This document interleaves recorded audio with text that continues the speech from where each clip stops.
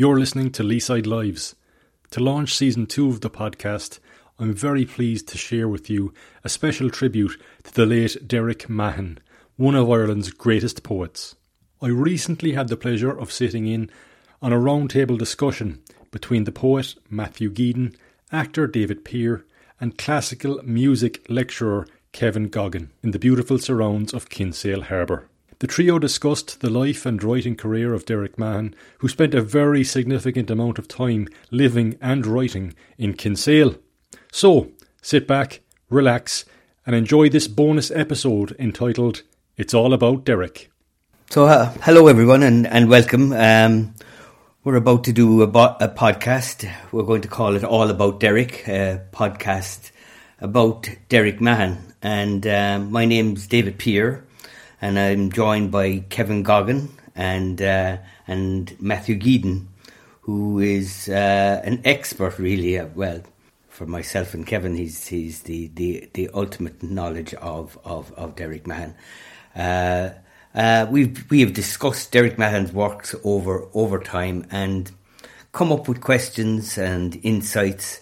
And Matthew said, okay, why don't we just discuss this on a podcast? So that's what we're about to do. So, Matthew, I'm just going to ask you now to start off with a small biography, maybe, of Derek Mahon. Okay, thanks very much, David. I thought to put Derek in context, first of all, is the fact that Derek was one of the major poets of the 20th century, major Irish poets, contemporary of Seamus Heaney and Michael Longley, amongst others, and a poet who achieved worldwide acclaim. He was born in 1941 in Belfast in Northern Ireland, and he was the only child of working-class Protestant parents who had risen up to a status of lower middle class. His father worked in the famous Harland and Wolff shipyard where the Titanic was built, and his mother worked for a flax spinning company. So these were the two major industries of Belfast at the time. He grew up on Salisbury Avenue, which is on the outskirts of the city, just off the Antrim Road. I've actually been up there and visited the area and seen the house that he grew up in, a little semi-detached house down a cul-de-sac, but very close, in fact, to Cave Hill, an area that Derek explored as a boy, where he used to go and play and take his bike and things like that, and spent a lot of time exploring the countryside. And of course, it has amazing views from there over Belfast Lough and other areas. So his father was actually rarely home, and Derek unfortunately didn't get on very well with his mother, who was an obsessive cleaner, which for some reason disturbed Derek. Even in later life, he often said that he had a particular fondness for cobwebs. Possibly some kind of reaction to his mother's cleaning. So he spent a lot of time on his own. As I say, he was an only child. He did have family, cousins and things, and obviously some friends at school. But he spent a lot of time exploring, as I say, the park around Cave Hill. He spent a lot of time reading. Books were a big thing in Derek's life from an early age. He failed an eyesight test later on in life for the Merchant Navy, although whether he was completely serious about that, I don't know. I think in many ways he was probably just looking for a way out of the city. He said to me that he felt distance from the sectarian issues of the city because the violence really only reared up after he had left. So he hadn't been particularly aware of it, except from a point of view of giving the city a sort of claustrophobic feel, he said to me, a sort of provincialism, I think, which he wanted to escape from, and that was why, in later life, I think he was very attracted for periods of time to some of the big cities like New York, London, Paris, and of course he moved and went to college in Dublin eventually. Mm. Talking there, Matthew, you said he did the Merchant Navy, and I was just kind of wondering, it seems a far distant thing from a poet to join the Merchant Navy. Was it, as you say, just something to get out, or was there any relationship that he had with the Merchant Navy, or how did that enter his mind? Well, I think growing up in Belfast, I mean, by the sea and all the big boats, etc., his father working at the shipyard, I think all that played a part. But he wrote in one of his poems about his wicked uncle who went to sea, and I think this was a figure that Derek kind of sort of mythologized, really, in his own head, and became very attractive, this kind of figure who would come back and have all these stories of travelling the world. And I think a lot of Derek's sort of interest in travel and place that developed through his adult life probably stemmed from that. And sort of in later life, he wrote about his wife's father, who also was a sailor, and so he had an interest from a very early age of travel, really. Okay. Yeah. So he attended secondary school, very famous secondary school in Belfast, the Royal Belfast Academical Institution, known locally as INST.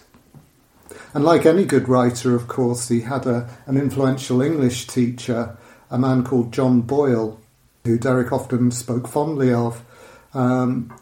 He mentioned to me once that Yeats's poem, The Stolen Child, was taught one day in class, and after he read that, he said he started not feeling at home.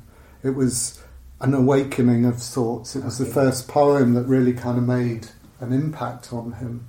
This musical version is there a musical version of that by somebody? Yeah, by the Water Boys. The Water Boys. Yeah, a wonderful version.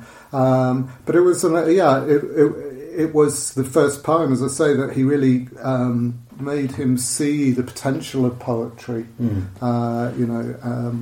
And from then on, I think to a certain extent, he started to sort of see poetry as something he might be able to do.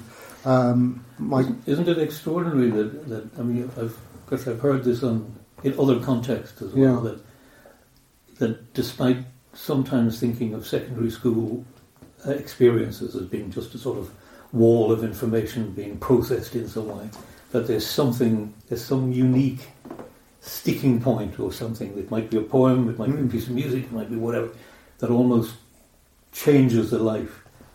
That even though we think of secondary school education as being just loads of information being crammed in there and reprocessed, but something happens. And it's wonderful when you see that. Yeah. And interesting that Stolen Child would have been the one. Yeah. It comes down to one little moment. It mightn't be like 5 minutes. 5 minutes of... Yeah, it might be an insignificant moment to others in the class at the time. I remember Derek's friend, the poet Desmond O'Grady, saying that he remembered being at school and the teacher came in, again an influential English teacher, and he came in with 2 books, and he put one up in the air and said prose, and then put the other one up in the air and said poetry, and from that moment Desmond was hooked, so it like you say, Kevin, it's these small moments in a classroom that can resonate. Michael Longley, Derek's contemporary, who was a year ahead of Derek at the school, and they weren't friends at the school, they got to know each other later, but Michael Longley did remember Derek and recalled that even when they were at school together, Derek had notions of being a poet. That was Longley's word, notions. And Derek's mother apparently thought of him as an oddity, which is another word for a poet, I suppose. We didn't say that, did we? No. And is there any poetry that was written at that time? Have we any sort of pieces that... They do exist. I don't have any to hand, actually, David, but certainly there are early works of Derrick's existing from that time. Derrick certainly wouldn't have collected them, and they wouldn't be in any of his books, but I think they have been published in various kind of anthologies elsewhere, and they show a real... I've seen some of them, actually, and they show a real maturity. So even at that stage, he was exploring like rhyme and metre in a way that most kids wouldn't have an understanding of. So he was working really hard very early on to be a poet, and in fact there's a story of him entering a poetry competition around that time, and he was of course convinced he was going to win. He was nothing if not confident. So he entered this poetry competition, a national one for Northern Ireland, and he was shocked and dismayed to hear that he'd come second. And he found out that the winning poet was a certain John Montague, who was, of course, also to become a famous poet in his own right. After school, Derrick did get his way and did get out of Belfast. In 1960, he arrived in Dublin to study at Trinity College. So he studied English, French and philosophy. But I think it's fair to say that what he was most interested in really was the literary life. Yeah. Not so much the studies, the lectures. It was getting to know other poets, getting to meet other poets, getting involved in the student magazine there, Icarus, which Derrick actually edited eventually. And it was here that he got to know Michael Longley, Ivan Boland and many others. Longley was to become a lifetime friend, and he first met Longley because he needed a typewriter, and he heard Longley had one. So he went and knocked on his door and asked to borrow his typewriter. I'm not sure if Longley ever got it back.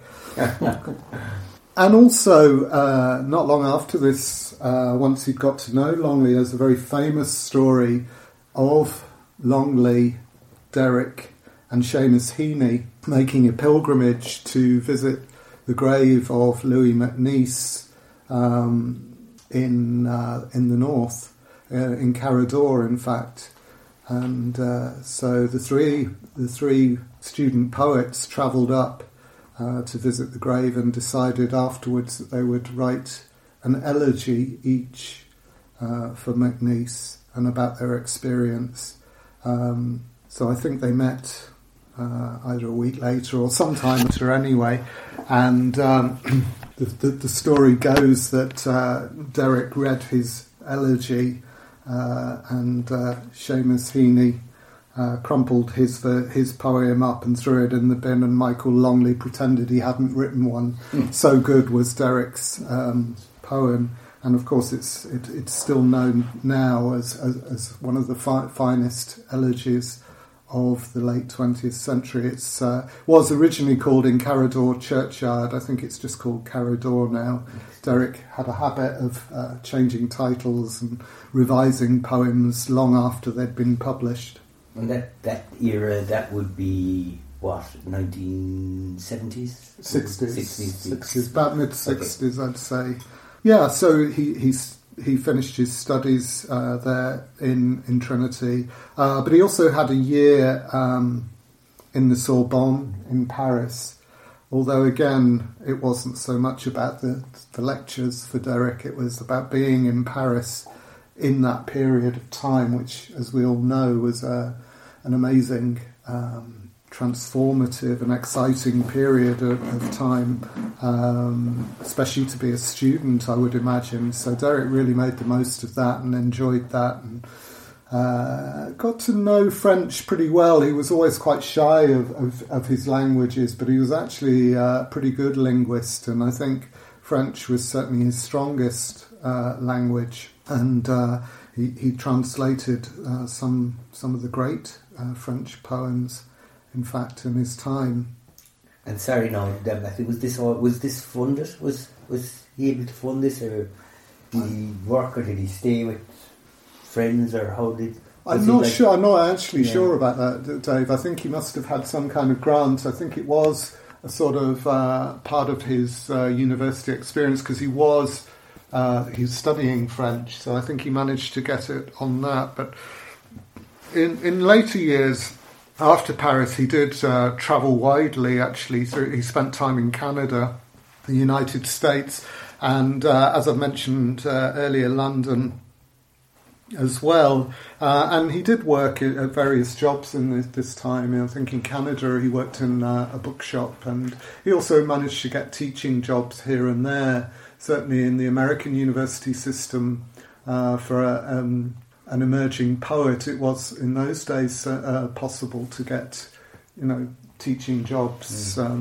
But back to the French and Paris experience. That was as a student.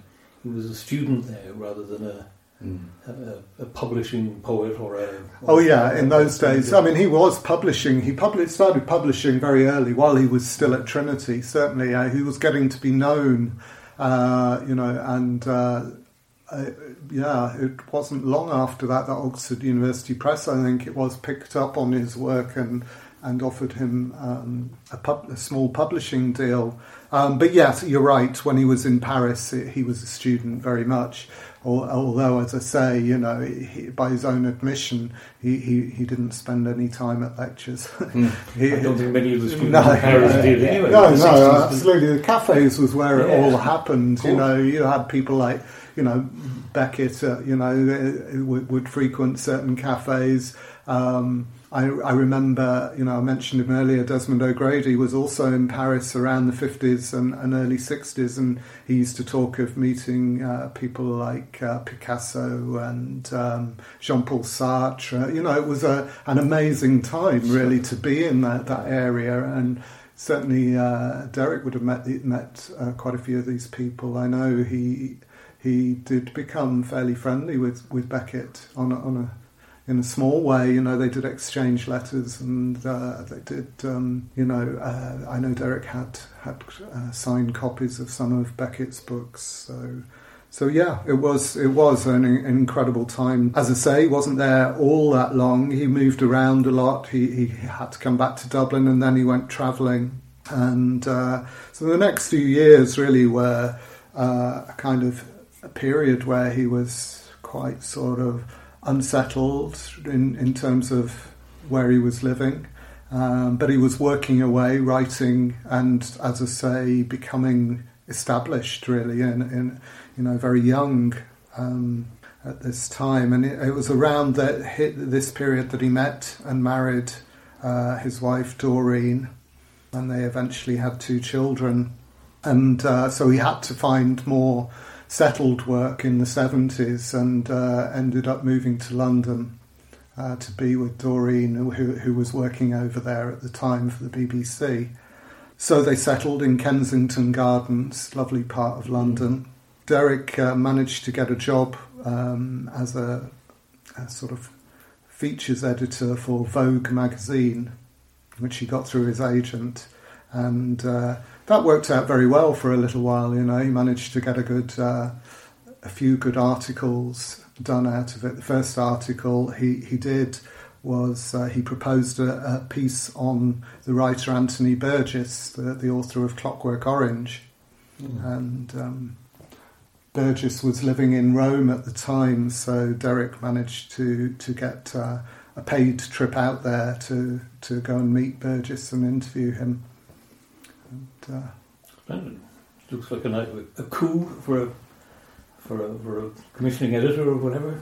Absolutely, I think it was. But I mean, he also got to meet Desmond O'Grady out there, who was living in Rome too, and that was that has its own story behind it too. Desmond was living out in Rome, and so Derek called him up and said, "I'm coming out to interview Burgess. Can I come and stay with you?" Desmond said, "Of course, I'll meet you at the airport."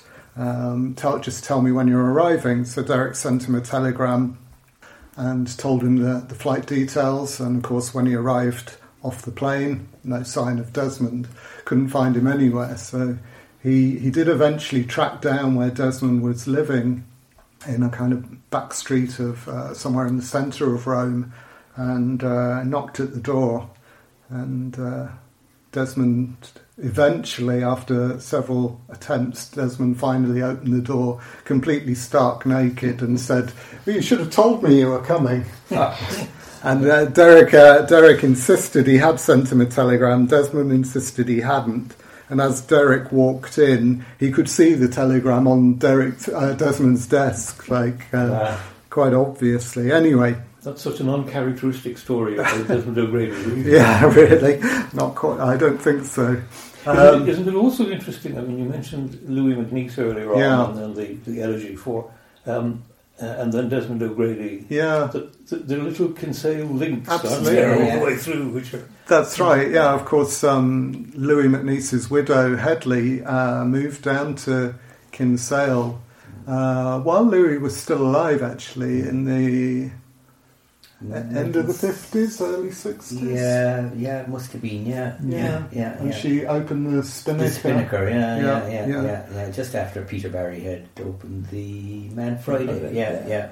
So they were the first two restaurants, which now is the Good Food Circle, like it's turned into.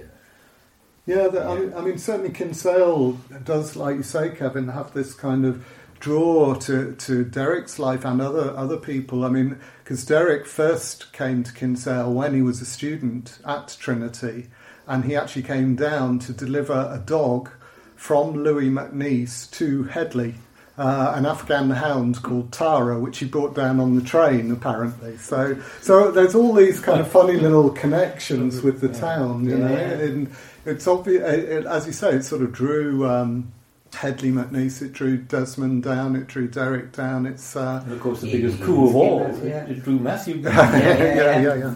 Of course, Kevin. And in fact that brings us to the 1980s when Derek did in fact move to Kinsale. He actually stayed in Desmond's cottage, Ringcurran Cottage, just near between Kinsale and Somercove there at Ringcurran. And he stayed in the cottage for a summer while Desmond was out gallivanting somewhere, and liked it so much that he ended up renting a place in the town and ended up staying for a couple of years. In the 1980s in Kinsale, it was a bit before my time, but you'd remember, Dave. Absolutely. There was lots of writers around. There was himself. There was Aidan Higgins had come in, Stan Gebler Davis, Derek, Alana Hopkins, of course. Yeah. All there, and all living actually fairly in near proximity to each other. They all seem to were up Cork Street at one stage, so they were different times, I suppose. They were different. They were exciting times. I mean, you'd pick up the paper one day and there'd be the whole thing was always a reference to Kinsale, as whether it was a book review or some sort of thing. And Stan Gebler was like, he was great fun, and I think while they all mixed with each other, there was all these little tangles as well. Absolutely, typical writers. Absolutely, and obviously a lot of it took place in the bars as well. And but I can remember. I mean, even when I was living in England, I can remember buying the Independent newspaper, and there was this thing called Kinsale Diary every week, and I was like, Kinsale? Where is Kinsale? This is it. I couldn't imagine why this national newspaper in England would have this diary of this little fishing village in Ireland, and I didn't know any of the characters at the time. But did he call himself a nationalist unionist? Yes, that's right. Yeah. It's great. Yeah. So I mean, Derek was here for that period, like the late 80s, and of course there were there was a very famous arts festival here for that time. I don't know if you were involved, either of you. Yeah, sort of peripherally, and but because it was a small enough town that something like that happening, it drew everybody in at some level. Yeah. Whether it was renting accommodation or whether it was, setting out the chairs or whatever. It was great. Yeah, and they had some amazing people come down to read. Yeah. People like William Trevor, Michael Foote, and of course the big coup was the Nobel Prize winner Joseph Brodsky, right, yes, who came and read at the Trident. That's right, yeah. And what was the story that he read? The story was that he came and read completely in Russian, and that nobody understood a word, but everyone loved it. And Russian poets do have a reputation for being very dramatic. They read the poetry, they almost perform it, they almost declaim it. But that was the story. But interestingly enough, a couple of years ago, somebody gave me a tape, and it isn't in Russian at all. It's in English. I think maybe there's one poem in Russian, but memory plays tricks and it gets exaggerated. And of course, one poem became the entire reading. So, that festival, that's really down to Maureen Theory, wasn't she? She was a big influence on that. But it's those kind of things that really put Kinsale on the map, wasn't it? Absolutely, yeah. So Derek had a very interesting time in Kinsale in the 80s, but not a productive one, unfortunately. All the time spent in the bars and organising arts festivals meant that he got very little done in terms of his own poetry. He used to write a review for the Irish Times, I think it was, regularly, which just about supplemented his income. But in terms of poetry, it wasn't a great time. So he actually moved back up to Dublin then at the end of the 80s, and then eventually during the 90s, he went back to the United States, and New York in particular. Wrote a long sequence that was recently renamed New York Time and was performed actually at the Kilkenny Arts Festival a few years ago. I went up to see it. Actually, it was really impressive. It was Stephen Ray read the piece beautifully, and it's a really powerful piece of writing, and it's about New York in the 90s, but so relevant even to now. I mean, even then he was talking about the Trump Tower and things like that. He was seeing a New York that was ugly, that was very much sort of based on capitalism, which Derek wasn't. Derek was often thought of as being slightly anti-American, but I don't really think he was. I think he was anti-capitalism, which is a different thing. And I don't think he liked what he saw in New York at the time. Anyway, he spent some time there. I mean, there was lots about America he did like. He loved the old movies there, and he wrote in New York Times, he writes about rewatching King Kong and his affection for the main female actress, Fay Ray, I think it is. So he certainly wasn't anti-American, but he was very suspicious of the way America was going at that time. And so eventually he came back to Kinsale, returning here in 2003 to live out his years, living up at the Grove on Compass Hill. He was in America and New York and elsewhere, teaching very often. Yeah. And would he then have retired in his own head into Kinsale, or was it part of a continuing travel experience? No, I think that's probably a good way of putting it, actually, Kevin. I think in some ways it was a retirement. 2003, he would have been 62.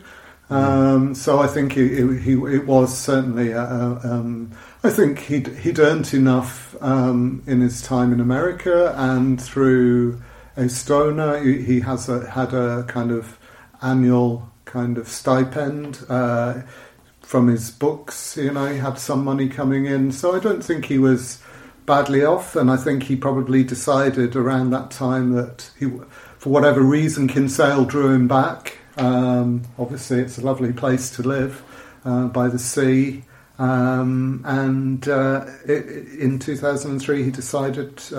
that's actually when I first met him. I was running a bookshop in the town, and this person came in and quietly, sort of poked around the poetry section and for a while, and then came up to the counter with a book on Irish poetry, which included an essay on him. And I realised who it was. I realised it was Derek buying a book about himself, or at least containing an essay about himself.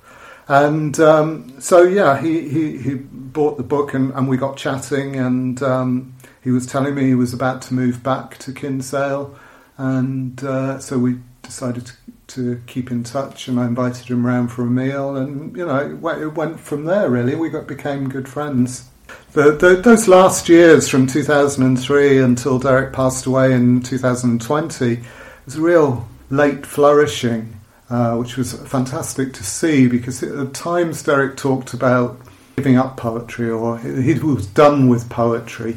He would sometimes say, and I got to realise that these were just sort of periods in his life, like for a year, 2 years maybe, and that he would always come back to it. There was something there that drew him. I think he said that he was at his happiest when he was working on a poem. And in fact, where he lived up at the Grove, you both know the Grove, it has a beautiful view there, like looking out across Kinsale Harbour. You can see the boats, you can practically hear them, you can see the houses along the hill, you can see Charlesfort, I think. So from there, he had this view that he used to particularly like at 4 o'clock in the morning, which would be when he would come down and sit at his desk overlooking the harbour.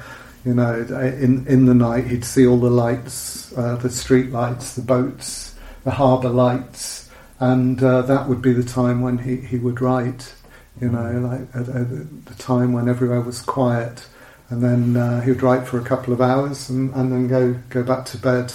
That was his kind of routine, really, or part of his routine. So those last years, I mean, you only have to look at some of the books that he produced in that time to realise how important they were to him. As I say, Derek was hugely respected in the literary world as a whole. We haven't really talked about any of the individual poems, really, but... But just before you get on to the individual poems, if that's where you were going, so you talked about Derek as a poet, you've talked about some of his earlier, but what was he like as a person, as a companion, as a friend, as a somebody that you would meet routinely? And I presume you also talked about things other than poetry from time to time. Rarely. Yeah, occasionally, Kevin. No, we would certainly. We would. A lot of our talk, though, surrounded Derek's life, really, which is, because he wanted me to write a biography of his life. So a lot of those talks did revolve around the things I've just mentioned, his experiences, the places he lived, So I got to know him quite well through doing that. Obviously, we would meet and have coffee and chat, really, and I would take notes. But despite that, he was a very private person. He wouldn't take to everyone. He was quite wary, really, of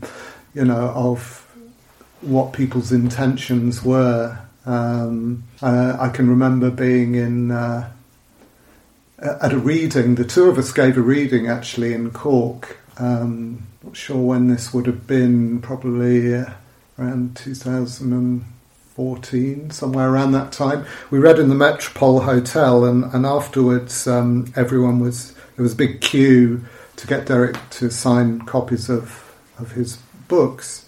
And I remember, Derek was signing a few, and then somebody quite brazenly in the queue said, "I'm going to put this straight on eBay when I get home." And Derek heard that and immediately stopped signing, and it was things like that Derek was very wary of. He didn't like that kind of sort of behaviour. Yeah. He seemed to be always for the outsider, or absolutely. The minnow. That was. I mean, that comes out in his poetry all the time. This interest in people on the margins, on the outside. The poem I was just thinking of is the famous one, "Disused Shed" in County Wexford, which talks very much about the victims of society, the forgotten ones, the people of Treblinka and Pompeii. He was very much aware that history, as we know it, tends to be about kings and queens and leaders, etc. And it tends to forget the rest, the victims.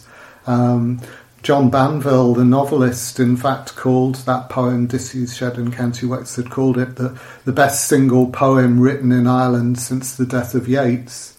And I think there's many would agree with that. It's a poem that is complex and has many references, and it's one that you can go back to and keep seeing new things in. It's an amazing piece of work.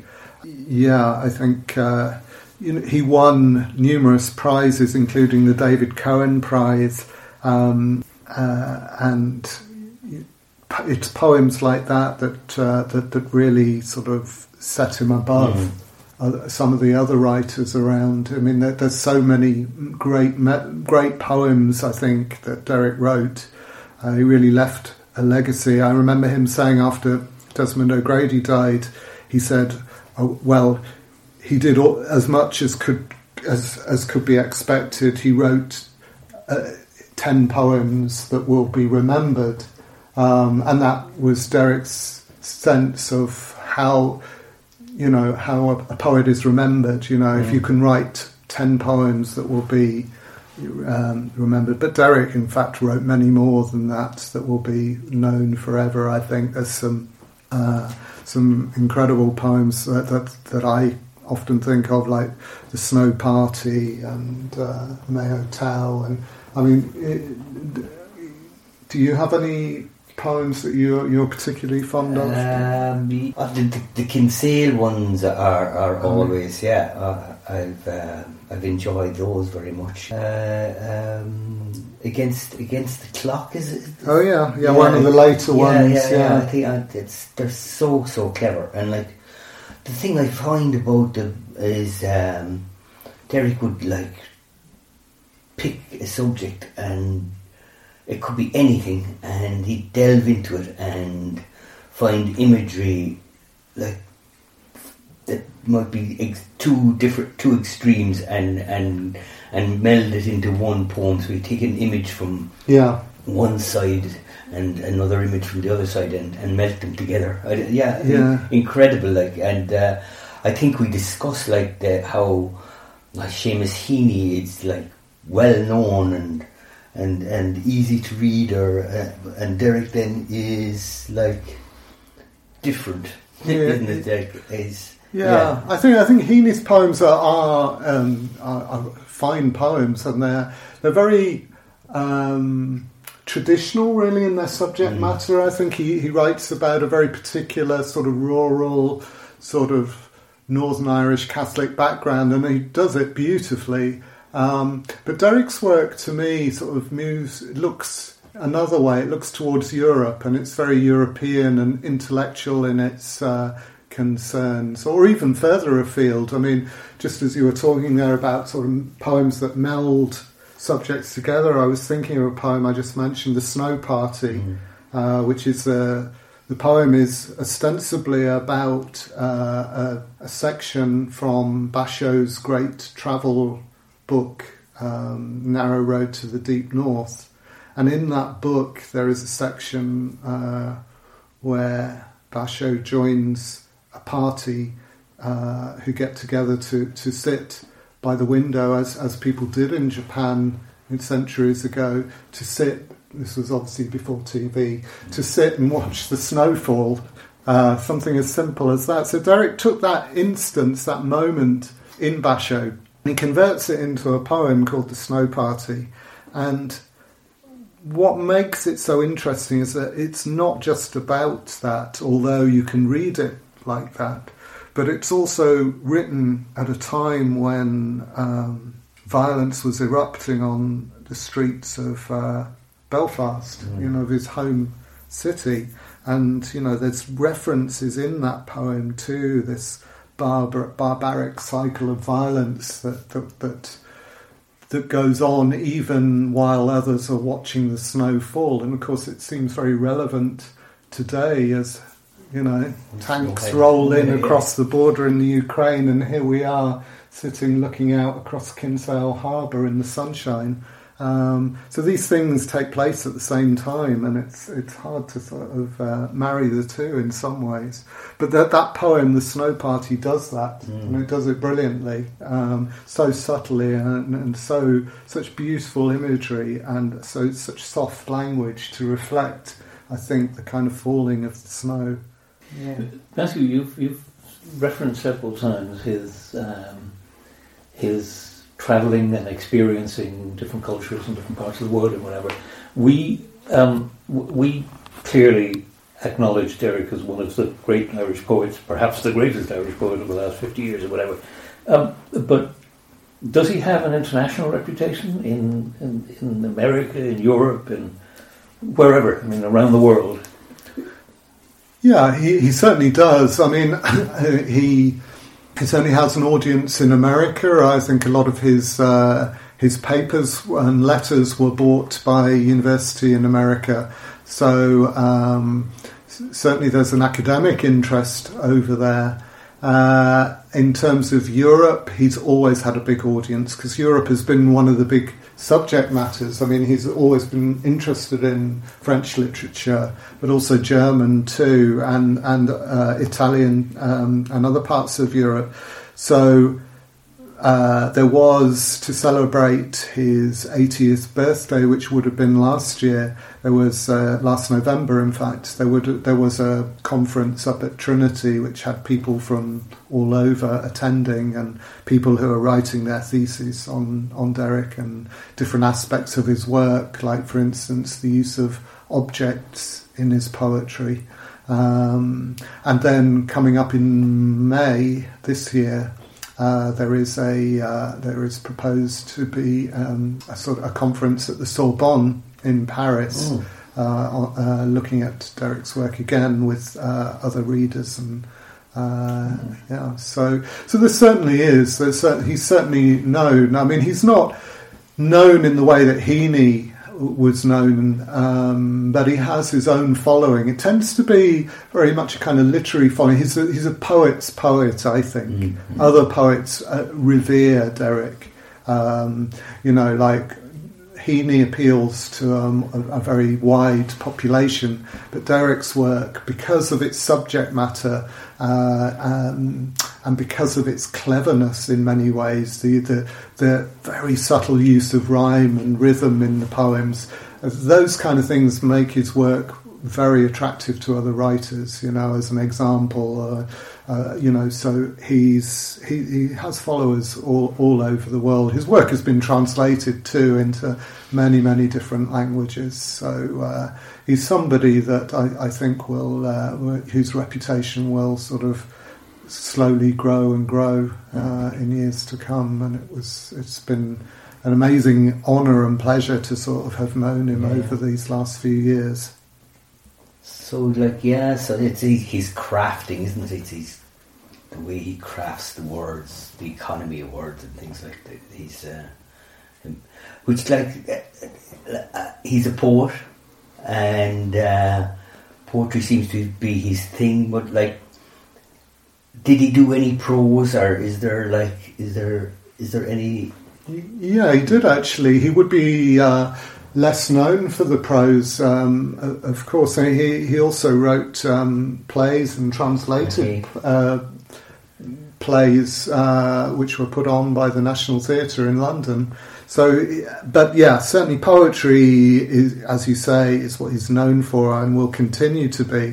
In terms of prose, he did write. Obviously, he wrote reviews, which kept him in, kept him in fountain pens or whatever. But he wrote reviews like for various newspapers, periodicals, etc.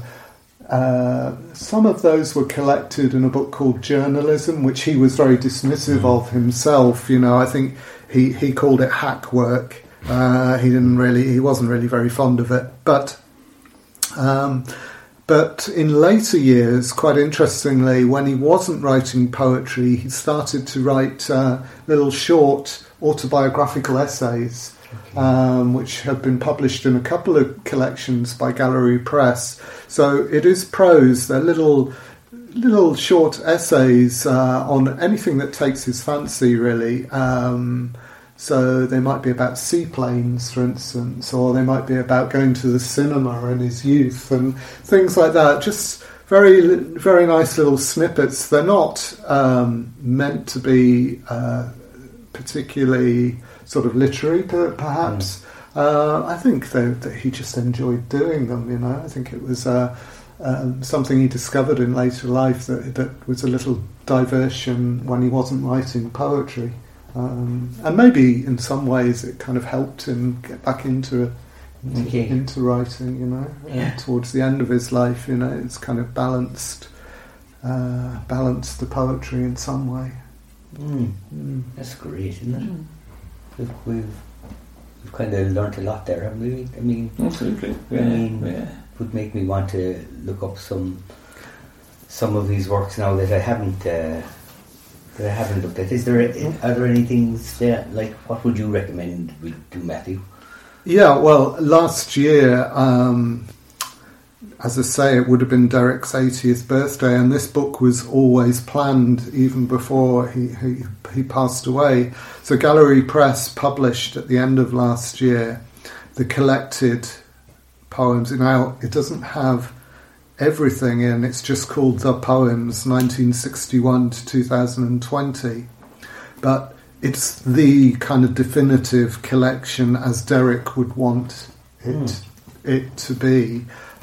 So these are all the poems that Derek stood by, and Derek was famously fussy. He would take out poems from his previous collected, but these are the ones that he felt, he wished to preserve. So I'd recommend anyone who hasn't read much of his work or just wants to begin reading it, then this is the book to get, and it goes through his life pretty much chronologically, and this starting with spring in Belfast and ending with his last days in Kinsale.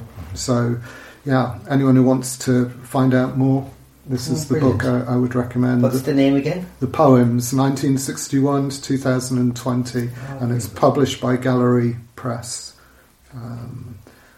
Okay. Excellent. Well, thanks for that, Matthew. I suppose it's really good. Yeah. Gives me an appetite to dig into it more than I have done already. So that's got to be good for somebody. Yeah. Even me. Great. Thank you. Matthew. Thanks for that. Thanks, Matthew. Thank you.